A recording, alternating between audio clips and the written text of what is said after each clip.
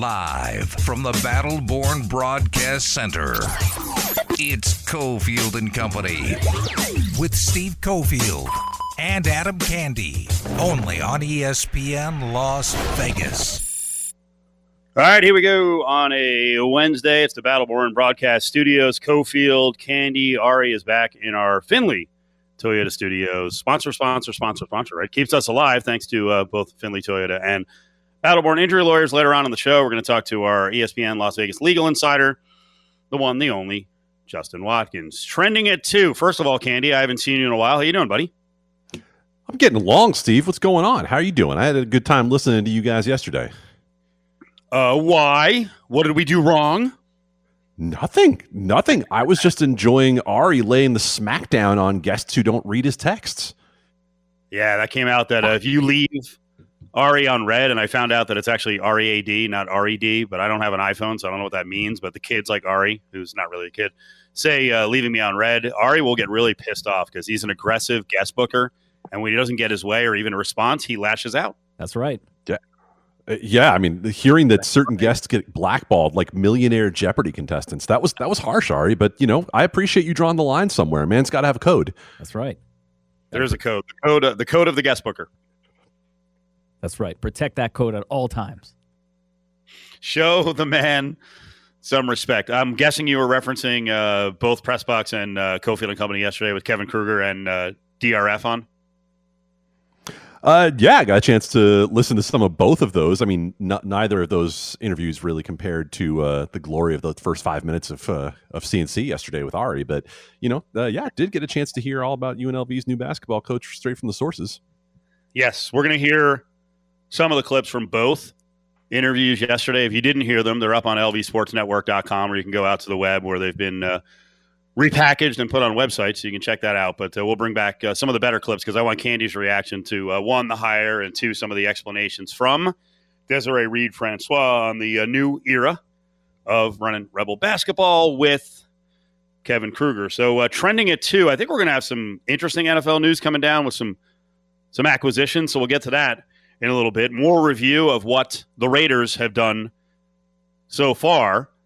We got to get to the big hockey news of the day, and it's actually, procedural off of the ice. But I will say we'll give Ari the floor here again. I feel like there's been an attempt to snoop, to meddle, to interfere, to fact-find.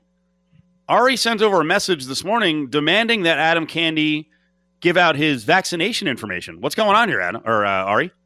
First of all, you're the nosiest person ever, so I don't know what you're talking about. Secondly, I simply asked in the chat, in the email for the 3 of us, and yes, of course, if you want to discuss it on the show, that's how this works. I was curious if Candy also got his vaccine. Interesting. Maybe Put you on the spot. This could be a HIPAA violation. Can the person actually out themselves? Well, here's the problem. I have worked really hard to build a good relationship with Ari, and yesterday I got to hear all about just how fickle the man is. Like, you don't answer a text and you end up on the blackball list.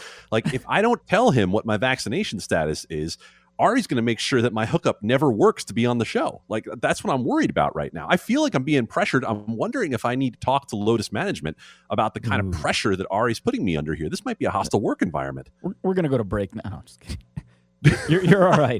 You're all right. There's no pressure. Okay, so you responded, even if you had responded with a simple, it's none of your business. That's all. I just want a response. I'm an adult. I can take the negative, bad news. I just want the news. I want the answer. You want the news. That's why you're in the business, my friend. You want the news. You want answers. You want to be an investigative journalist like our man Adam Hill, getting to the bottom of things. Okay. Well, Ari, since you asked the question, and since I believe it's overall in the public interest, I want to make clear. Breaking news. There it is. Ready to go? Ready to go, Ari? You got this? Make sure you're ready to clip it because you wanted the answer. On Monday afternoon, I received my second dose of the vaccine. I am on my way to full vaccination. And for anyone out there who might be worried about how the whole thing works, I will just speak to my own personal experience and say that, yeah, the first day or two after, some headaches and a little tired, and proof that the body is doing what it's supposed to do to build up the immunity to the vaccine. But Ari, you want an answer. You got an answer. I am a vaxxer. I'm thrilled with that answer. By the way, I also care about your well-being, so I'm glad for you. That's part of this too. Like, I'm glad to see that you're taking care of yourself. So it's part of my thank you. I appreciate curiosity. that. Yeah. Okay, so of course, if you ask me the question and I answer it on air, then it's probably time for you to answer the question we asked 2 weeks ago. Have you made your appointment? Have you gone yet? Oh, you must have missed that part. Yeah, I didn't. I decided to just give myself a day to just live my own life and not say anything. And then coincidentally, myself and Steve and John all went the same day to get the vaccine. Lovely. Totally separate, Good. but yeah. So. No, it's totally separate. Totally separate. What good is a CNC outing if you all go separately? I assumed that you got. It's all building towards a special event coming up. Yeah, last Thursday, Ari, John, myself, all went to at different times. We wound up being at least two of us were at one location. Ari was at the other. But as your classic wolf pack, Cofield and Company is a wolf pack. There is a moment where we will go out and just terrorize local restaurants and stores and complain that we have to wear masks. I think that's going to be the path. I think we're all about that, right? Yeah. Once I'm fully vaccinated, I'm gonna be like, what was it when the president got back to the residence after he had COVID and they dropped him off the helicopter and he ripped the mask off? It's gonna be me ripping the mask off in public and showing you people I don't need it. I want my freedom. There's no law saying I have to wear a mask. I'm not a sheep. That'll be us. I won't be muzzled. That's Steve Cofield. I will not be muzzled. That's all a joke. Do not go out and terrorize local restaurants and bars and other places. If they have a mask mandate or they have a personal mask preference in their place of business, if the state lifts the mask mandate. We hear some of that is going on in Texas. Please cut it out. People are just trying to make money, make a living, keep their business afloat. You don't need to go in and rake them over the coals and bust their chops. So, NHL news. Well, Candy, it's a great day to have you in because you are an official by trade in multiple sports, right? What do you officiate? Primarily basketball, but also volleyball and soccer. Oh, okay. So maybe, as many of us will do, we will stick with our own. We will back our own. I will back every radio host in the country when they have a language gaffe. Not quite, but most I will fight on their behalf. I don't know what the hell is going on here. We've got an official on the ice. Unfortunately, the live mic is caught. This is a quick snippet out of whatever this guy's name is. What is it? Who is it? Tommy? Good old Peel. Tommy. Tim Peel. You can tell me if he's a renowned official or was in the NHL. This was him on the ice, mic open. It wasn't much, but I wanted to get a penalty against Nashville early in the... Okay, wait, what? Now, you would think, like, when I first heard that, I was like, oh, that must be a coach, must be a player on the opposing side. Candy, what the hell is going on? You want me to tell you what you want to hear, or you want me to tell you what you don't want to hear? Because if you want to tell you what you want to hear, I'll be happy to, which is that the fact that this guy would say this out loud is just beyond my understanding. Like, first of all, you know that when you're anywhere on the ice in an NHL game, pretty much anything that you say could be picked up by a microphone, especially in an empty building. So the fact that you would say this out loud is pretty insane. Tim Peel has a reputation among hockey fans as, let's just say, a referee who's had his struggles in the past. Was previously suspended for a game for going out drinking with friend of the show, Puck Daddy, Greg Wyshynski. Ended up getting pulled off a game for that. And so here's a guy who's had some issues in the past. So I think there were some folks who looked at it and said, oh, yep, Tim Peel, here we go again. Well, you won't have to worry about it anymore because the league has now banned him. He was going to retire at the end of the year, and they've said, you know what? Why don't you take that parachute a few months early and head on out of here? Look, the league had no choice. The league did exactly what it had to do because the perception that something's wrong with an official goes a lot farther than any explanation I'm going to give you. That said, I'm going to give you an explanation. Okay. These are the types of things that, let's say, you don't like as a fan. Say you're a UNLV basketball fan. You don't like when the first 5 fouls of the game go against the Rebels. And what do you hear from everybody? Call it at both ends. Call it fair. If you're going to call it here, call it there. I have a feeling, based on what had gone on in that game, Detroit had the only penalty thus far in the game, that considering this was early in the second period, there might have been some discussion in the locker room that goes along the lines of this. Don't miss anything on Nashville. Don't miss anything. Is it a makeup call? No. Trust me, they don't exist. You can talk about it all you want. People can cite all the conspiracy theories they want. I have not in my life made a makeup call, nor will I ever. And officials don't do it. The conversation that I bet you was had was, wow, we might have missed something that Nashville did in the first period, or Detroit's being really physical, Nashville is being really physical. We need to make sure that we keep this under control. And yet the way it comes out is what he said. I wanted to make sure I got something on Nashville early. Now, the point of the matter is, in the end, you can't do it. What he said was wrong. You can't do it. You can't be in a mode of saying, I want to find a penalty on a team. You can't do it from an integrity perspective, and you sure as hell can't do it if you're the NHL and you now have equity stakes in two different sports books where you are involved in gambling. You want to stay above the line when it comes to gambling, you better take the decisive action that it did today. But you know what? There are still bigger questions to answer as to what guidance is the league giving to its referees in terms of how they are officiating games. When they wanted to crack down on interference, they got it. When they wanted to crack down on slashing, they got it. Was what Tim Peel did related to some directive that the NHL has given its officials? Colin Campbell and Gary Bettman have questions to answer. Damn. All right. Well, let's get to the sportsbook ties. Explain that a little more. Also, that whole conversation about having to call a foul on a team because maybe the crowd's reacting, or they just haven't gotten one, and you're hearing from the bench. That's all coming up as an NHL official has heard that he needed to make a call against a team, and now he's been fired. Join the conversation on Twitter at ESPN Las Vegas. Hanging at the Battle-Born Broadcast Center, it's Cofield and Company.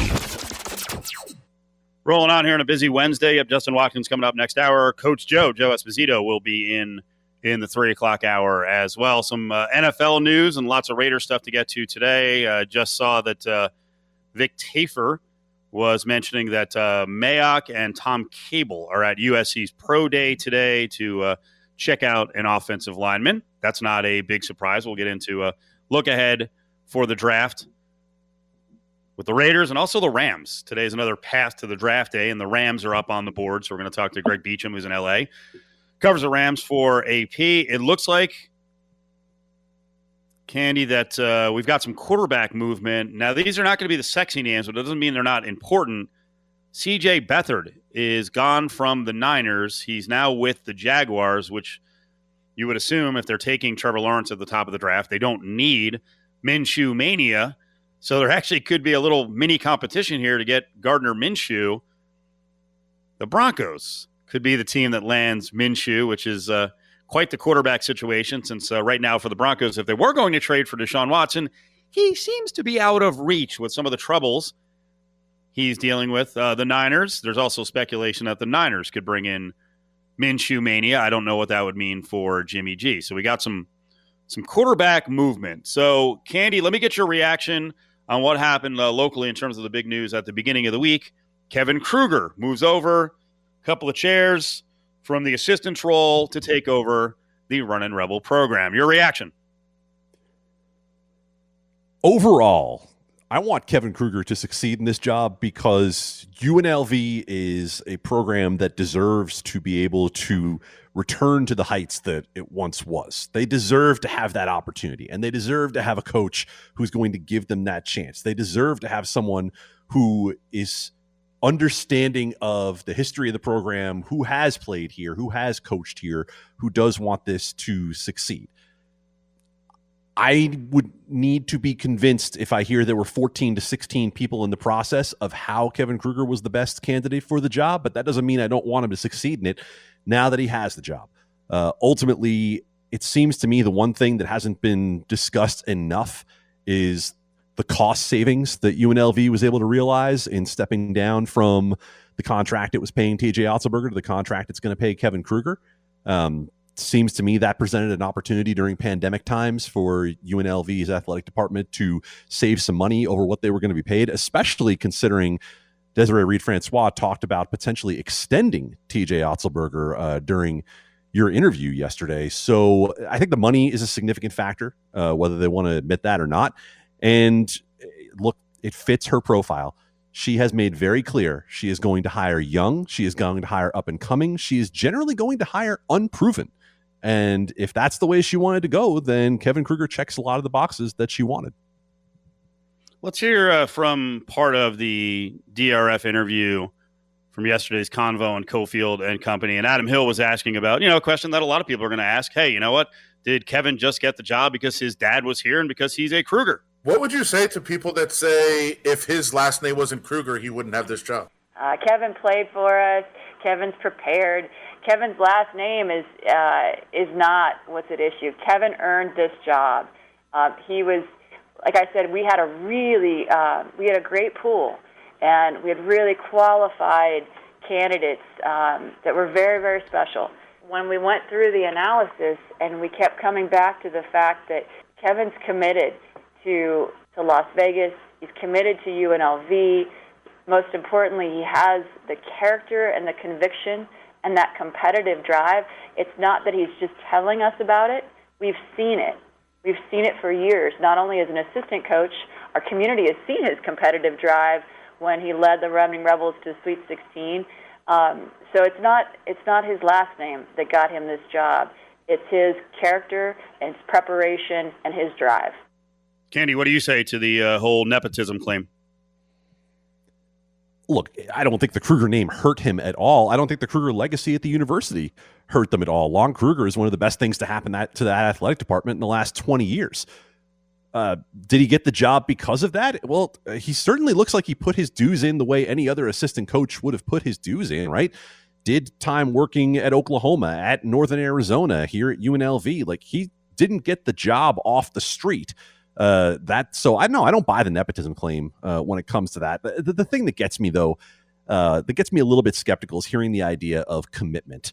Of course he's committed to the job. If he wants to have the job here, why wouldn't he be committed, and why wouldn't he express that to Desiree Reed-Francois? What's the opposite of telling an athletic director you're committed? That you walk in there and say, you know what? This looks like a great place to start my career. But I just want to let you know that the day UCLA gets on the phone, deuces, I am out of here. Nobody says that, and nobody's going to express that. So, look, Lon Kruger was the picture of commitment to this university, right? He had lived the entire coach's arc. He had been to the NBA. He had been to a bigger program. And here he came to Las Vegas, to a place that he loves, to a place that he still has a home, to a place where he succeeded as a coach. And when Oklahoma came calling, Lon Kruger went to Oklahoma. So commitment is wonderful for as long as it's realistic. Right. And then also part of the Lon to Oklahoma story is UNLV chose not to come close to matching the deal. So there was a chance to keep him, and they decided to turn the page, and it was time to go with a younger, fresher face. I don't know if that was the exact rationale, but go with Dave Rice. Now, in terms of the shock or the preparedness for Otzelberger leaving, and this is something I've talked about the last couple of days. I mean, it's pretty clear this was his dream job. He wasn't going to be here very long. I didn't hear any of that conversation at the beginning of the hiring process and the introduction of Otzelberger, but it kind of annoys me now. We started talking about this back on February 15th, and we got into it with, not fighting, with Desiree Reed-Francois about, when she started to suspect there could be some trouble on the horizon because Iowa State was not having a big season, and that's where Otz may want to be. But at what point did you think you were going to have to make a coaching decision? How long have you known that this was possible? TJ, he met his wife, Allison, at Iowa State. She's an incredibly decorated women's basketball player there. She's in their Hall of Fame. That's a special place for him. I was watching Iowa State's season and the results. I got more and more, I was paying a lot of attention. I spoke with TJ about it several times. We had a lot of conversations in earnest, and he was very transparent. And it was very clear to him that this was a heart move. If that were to come his way, that was going to be a hard one for him to turn down because of how much Iowa State meant to his family. Adam and I started talking about this back on February 15th about Otzelberger potentially going to Iowa State. And initially people were like, this is ridiculous. I keep talking about this. And my comeback was, I will guarantee you that Desiree Reed-Francois is not going to be blindsided by this. And I said, ADs have a list. I guarantee you there's a just-in-case list. So you're prepped all the time. Yes. You're 100% right. And it was funny. My husband and I had the same conversation probably about January, February. Actually, you know what? It was right about February 16th, about my anniversary, which is February 16th. And Josh and I had the same conversation. I'm like, nope, he's going to go. I know he's going to go. And Josh is like, you're crazy. He's not leaving. And I'm like, all right, just mark my words. And unfortunately, we know how the end result turned out. Yeah. But it was also a really good opportunity because we were able to get really, really prepared and start vetting candidates before we had an opening. And so then you could do a lot of watching and a lot of analysis before you were really, really under the gun. There you go. So no surprise, Candy, in that answer that they started to suspect something when they saw the Cyclones having such a horrible season. And she also said that Otzelberger and her were, they had conversations, from mid-February on, and that he was transparent. The question, Cofield, is with whom was he transparent? If he was transparent with Desiree Reed-Francois, okay, good. That's a good job of managing with your boss. But the greatest boss I ever had back when I worked at Mandalay Bay, who did our management lessons, talked about, I don't really care when I'm evaluating you how you manage up. I don't care how you manage to your boss. I care how you manage your employees. That's what I'm looking at. And in this sense, the employees for TJ Otzelberger are his players. So the people who deserve to know if TJ Otzelberger in mid-February was being transparent with Desiree Reed-Francois about the fact that he was leaving were his players. So I'm not saying they didn't know. We don't know the answer to that. But we absolutely deserve the answer to that because it's a UNLV team that we watched over the last few weeks of the season struggle mightily. We watched it have major problems in multiple games where do we blame it on the COVID season? Do we blame it on you just played better opponents? Or do we say, were these kids suspecting something was up and didn't know about it? Had they already been told that their coach was potentially leaving? Were they just reading news reports about it? But in the end, if TJ Otzelberger was being transparent with Desiree Reed-Francois, and if Desiree Reed-Francois knew in mid-February that TJ Otzelberger might be leaving, then what we need to know is when did the kids know about it? Because they're the ones who deserve the transparency. Because they're the ones who get dragged for the Tinder portal. They're the ones who say, okay, kids are the ones who are causing problems by transferring and, like Coach Joe says. But coaches get to do the same thing with no restrictions and while getting paid. Players should have the same transparency and the opportunity. I'll follow up on that in about 15 minutes. First up, though, we're going to do another path to the draft. We cover the Rams offseason. It's been wild and woolly, and they don't often seem to have a whole lot of concern for what they're picking in the first round because they rarely have first-round picks. So we'll check in on the Rams with Greg Beacham, who's in L.A. Visit Cofield's Corner on LVSportsNetwork.com for access to the latest podcasts and best interviews.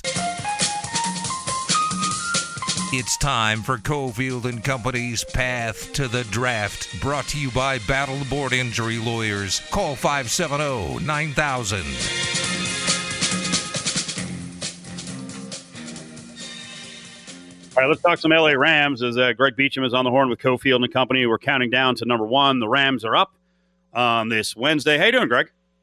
Hey, I'm good, Steve. How are you? Very good, very good. Adam Candy is here, so he'll be asking some questions as well. Before we get to the draft, because it always seems to be, I'm not going to say of little importance to the Rams, but they will deal picks. Let's get to some of the big roster moves, the comings and goings.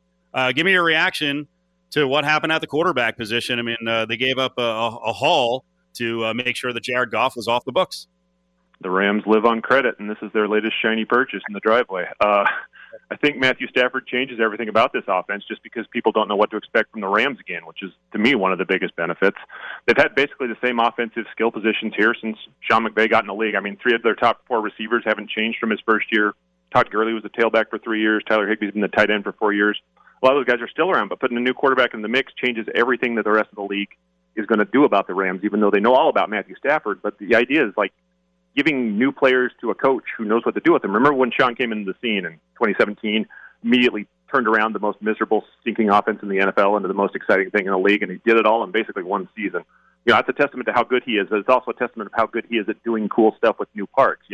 He's already scheming up ways to maximize, Stafford's superiorities to Jared Goff, like throwing downfield, handling more elaborate play designs, being cool under pressure, all that kind of stuff.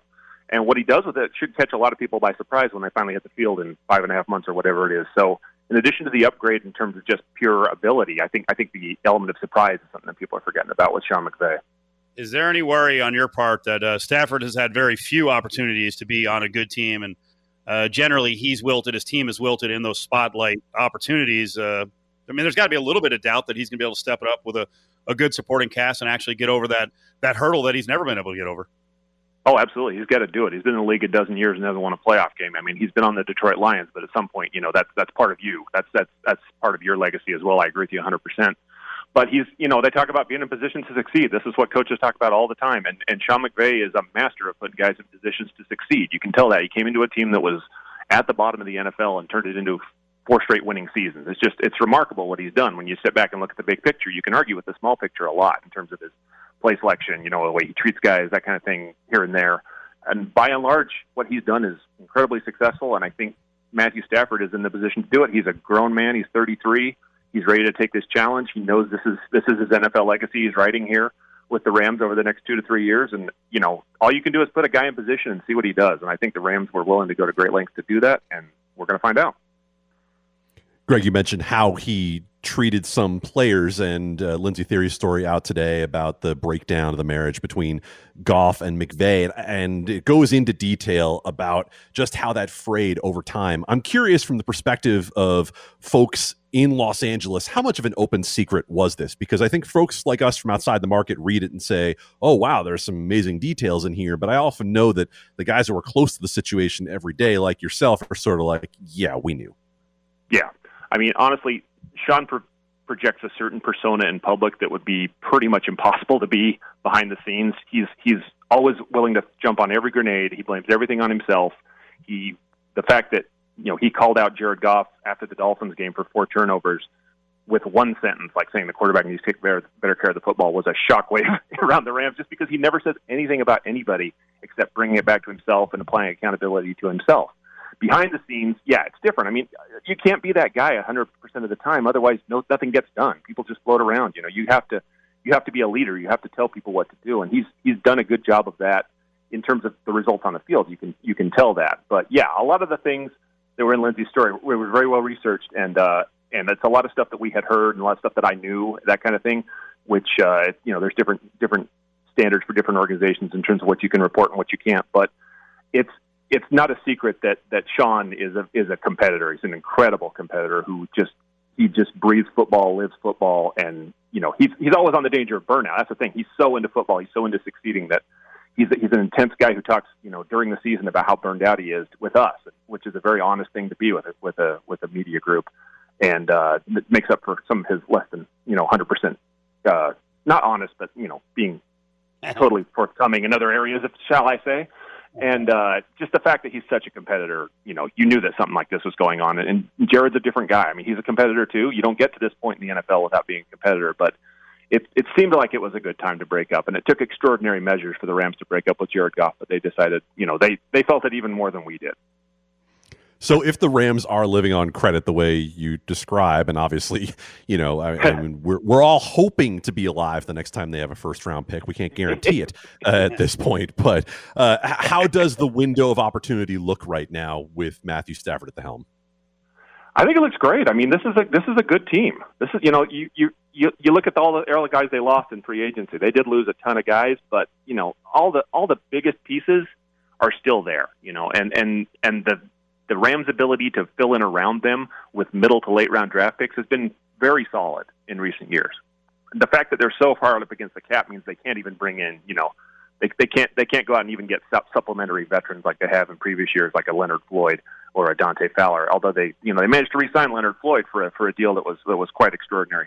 But I think the window's wide open just in terms of, you look at any roster in any sport and you look at, who's the best player on that roster, who's the second best player, who's the third best player.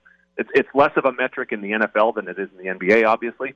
But, you look at a roster with Aaron Donald and Jalen Ramsey on the defense and the coaches around them who have built, a 4 straight winning teams, it's hard to say that it's anything other than wide open, especially if Matt Stafford comes in with a head of motivation and wants to win and knows this is his time, which all these things are true.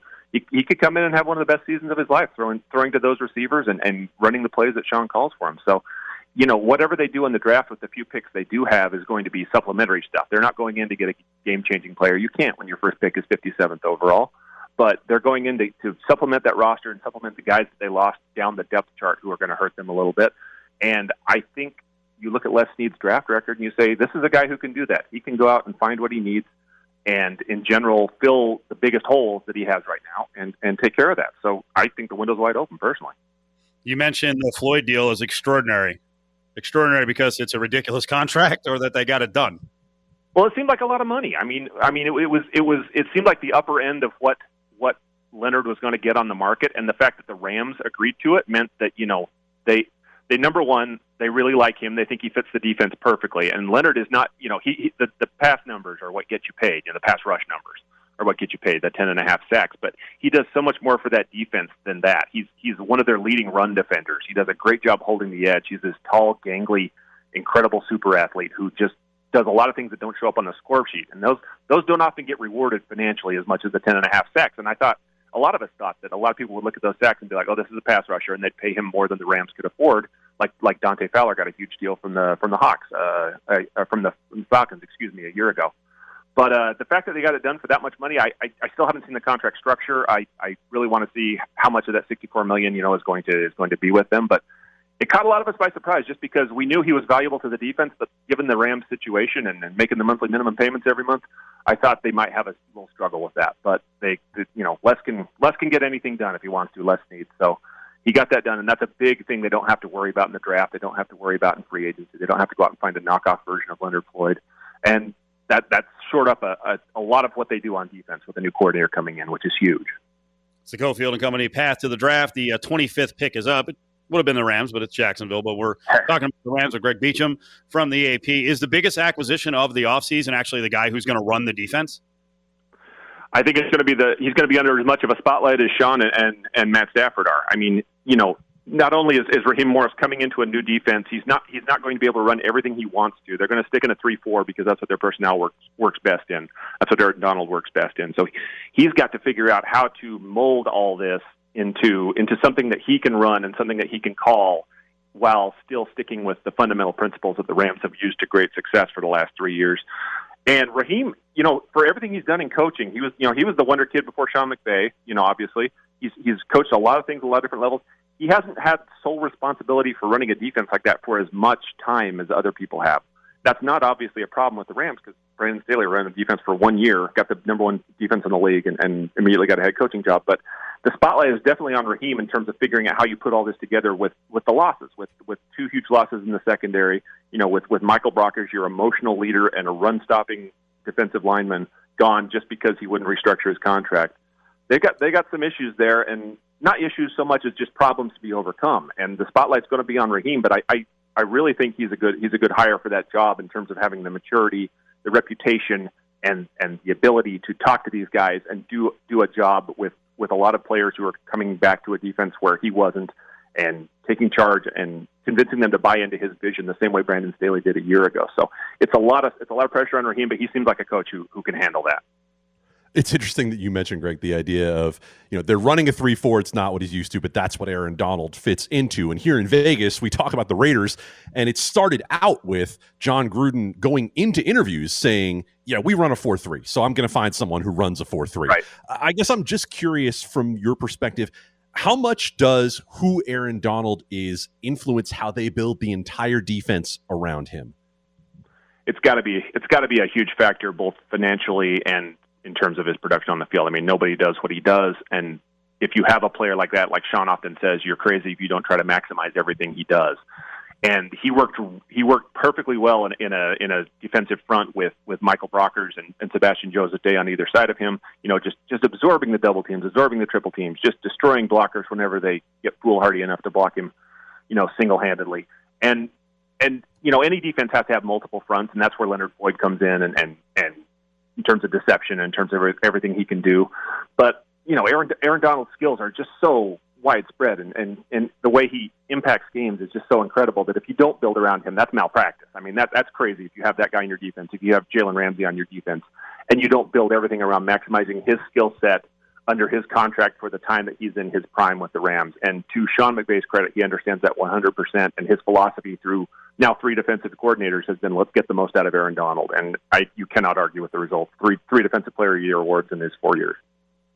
And Greg, it kind of goes into the next question I wanted to ask you in terms of how they'll approach the rest of the offseason here. So you mentioned that you lose John Johnson, you lose Troy Hill, 2 guys who had graded out extremely well last year. Do you go in then, if you're the Rams, focused on the secondary into what you do have in the draft?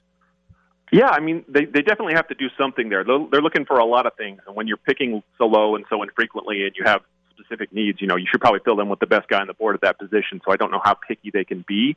All the listening doesn't always follow conventional wisdom. So they have needs in the secondary. They've also needed a good inside linebacker for probably 2 years now. And they need help on the defensive line now that Brock had to be traded. The offensive line is also a possible issue. But having your starting safety, a guy who got 4 All-Pro votes, the defensive signal caller, and John Johnson leave. That hurts any defense. You could argue he's the 3rd most valuable guy on that defense behind the 2 All-Pros. So they have Jordan Fuller, who they drafted in the 6th round, and he turned into a very competent starting safety. They have Taylor Rapp, who was a 2nd-round pick 2 years ago and has been injured a lot and hasn't really found his groove in the NFL. They can count on both those guys. They even drafted Terrell Burgess from Utah last year, and he emerged and was getting a lot of playing time before he got hurt. So I would think safety is very high on their list in terms of their 2nd round and their 2 third-round picks. But again, it just depends on what's on the board. When you're in that position, you can't go hunting for something like that. You've got to let it come to you. And while drafting a safety seems like a good idea, particularly since it seems like they're not going to get anybody in free agency at that position where we thought they might, I would think that would be number 1 or number 1A along with that inside linebacker position. Talking Rams, Greg Beacham in LA with the AP is with us. Let's come full circle and finish up on Jared Goff. So as it turns out, does Goff have a chance to resurrect his career? Maybe the mix just wasn't right. The message got old. As you said, McVay, the boy genius, is maybe just a little too intense for the personality of Goff. Can it work in Lions land? And aside from the haul that they got, I would assume Brad Holmes coming over, from the Rams to the Lions, actually believes that Goff can reach another level. I think Brad Holmes made a great deal. I think he had a 33-year-old quarterback who wanted to leave. And what he got, I mean, you look at what the other teams got for their, in similar situations. I think he came out of it really well. I mean, he got a starting quarterback. It's not like Jared Goff is incompetent. People love to clown him because of who he is, and that when he plays poorly, it's really visible. He's a starting quarterback in the NFL. I mean, he's good, and being on that team, I won't want to say there's no pressure, but everybody knows the Lions are rebuilding. Everybody knows they're working towards something in the future. And they know that, Jared's going to be a part of that for 4 more years. And he's got time to settle in, figure out what he likes with the new coaching staff, and get comfortable. It's going to be tough because that team's not as good as the Rams. I mean, the Rams are a quality team with a lot of good veterans, and he's going into a situation where he's going to be rebuilding, and there's going to be a lot of spotlight on him to perform. But I just think people are so quick to criticize Jared for what he can't do when they don't see what he can do, which is run an offense very well, make a lot of good throws downfield, and just where he struggles is just in the fine points that separate good quarterbacks from great quarterbacks. There are a lot of teams in the NFL who would be grateful to have Jared Goff on their roster. There's just not 32 star quarterbacks in the NFL. There's a lot of good quarterbacks, but I think he's up there with the second tier of people who can perform. And Sean and the Rams just decided they needed that first tier, and they wanted to shake it up. They saw what all of us have seen, that is Jared is good, but he's not among the top handful of guys in the league, and he's been in the league for 5 years, so he's probably not going to get there. But you never know. I mean, we'll see what happens. He'll go in there. He'll have a fresh start. He'll have guys around him that can make him better. And hopefully, he can get some success and get some results. I hope he does. He's a good guy. You want success for guys who are quality people. And we'll see what happens. But I'm not ready to write Jared Goff off by a long shot. As always, very good spot, Greg. We appreciate it. Thank you so much. Thank you, Steve. Thank you, Adam. Take care. There is Greg Beacham with the AP, covers the Rams. Let's go back to what you were saying in the early parts of the conversation about the Lindsey Theory story on ESPN.com. After reading that about the split and the rift developing 2 years ago and then finally ending with Goff being sent to Detroit, what do you think of Goff now? Did it change your impression on his future? Are you optimistic? Did it make him look like a clown? No, I don't think it made Goff look like a clown. I think Goff is who he is, and he's a completely different personality than Sean McVay. I think McVay signing off on the Goff extension essentially said, I think that I can make this guy better. And it didn't work out. And I don't know that that's anybody's fault. My only concern is that if you're going from Sean McVay to biter of knees Dan Campbell, I'm not sure that the intensity goes down a whole lot there for Jared Goff. Join the conversation on Twitter at Cofield & Co. It's Good Times with Mr. Sunshine. Brought to you by Silver State Schools Credit Union, prioritizing people over profit. So we got an interesting note in on the Raiders and Marcus Mariota. That's coming up in less than 10 minutes. Tease board, Ari. Tease board, Mariota. Interesting point. Good Times. Yeah. I like the hire of Kevin Kruger. We've been breaking down the interviews from yesterday with Kevin Kruger and Desiree Reed-Francois right here on ESPN Las Vegas. And Candy said something interesting earlier about Otzelberger. Yeah, you get some credit. Otzelberger, and when the players really knew that there was a good chance he was leaving for Iowa State. Again, on this show, we started talking about it on February 15th. We got some pushback. We had idiots who were saying there's no way he'll ever get that job. All right. DRF told us yesterday, around February 16th, she was having conversations about it being a possibility. Iowa State was not having a good season, and it was starting to look like a reality that the job could come open and that TJ would be offered. And Candy was mentioning, I don't know, about 25 minutes ago about, the kids deserve to know. I'll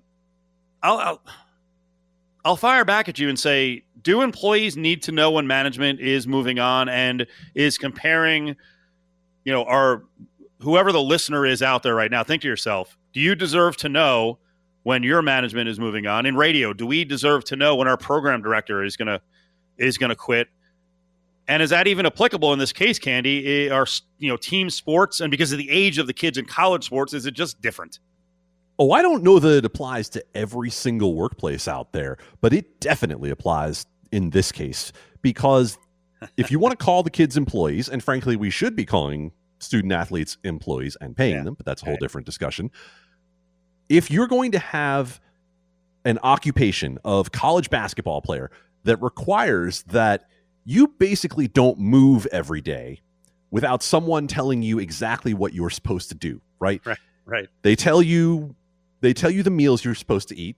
They tell you the workout schedule you're supposed to be on. They tell you when you go to class. They tell you when you go to study hall. They tell you when you come to practice, and they tell you every move you're going to make at practice. This is a job for these kids that is entirely dependent on that person, and they make a large portion of their decision about which workplace / university they want to spend the next 2, 3, 4 years at based on who the coach is who recruits them to that university. So in the situation that we're talking about with TJ Otzelberger and Desiree Reed-Francois, I think it's great that they had open conversations about what the future was, because Desiree seems to have handled it professionally in terms of starting to vet candidates and get other people ready.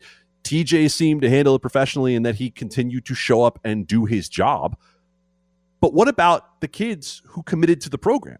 What about the kids who decided that UNLV was where they were committed to, where they were going to spend the next 2, 3, 4 years of their life? If this information is being freely shared between the boss and upper management, then when these kids commit to a coach, when that is a coach who recruits them in, then yeah, they deserve to know. Yeah, what about the kids who are told or asked every day, do you love this place? Do you love this school? Do you love this program? Do you love your teammates? Are you dedicated? Are you loyal? Are you accountable? And then you could have a year and a half later, I'm going, see ya. Wait, what? Wait, I've been lectured for the longest time about loving the place and dedication and loyalty. And then, Candy, the other great thing is, and I've pushed back on this so many times, people who hate the transfer portal the group is led by the coaches, and especially the old school coaches. And my pushback was, you guys set this up. You coaches made this possible because you're disloyal, because you will leave at the drop of a hat. I understand their relationship with their bosses is also a very tenuous relationship, but they should be the first ones to understand why, hey, kids get a little bit edgy. They don't feel like this is the right spot and they want out. And then we got to hear, the kids these days, there's no loyalty, the immaturity. The coaches do the same thing. Why don't they get blasted? I've had to listen the entire week to, what else are you going to do? TJ Otzelberger, it was his dream spot. How about every player goes in the transfer portal, whether they go closer to home or not? That should be their line. They should, you know what? I realized my dream spot was University X. I shouldn't have been here in the first place. It was my dream destination. Leave me alone. This has been Good Times with Mr. Sunshine, brought to you by Silver State Schools Credit Union. Become a member today at silverstatecu.com.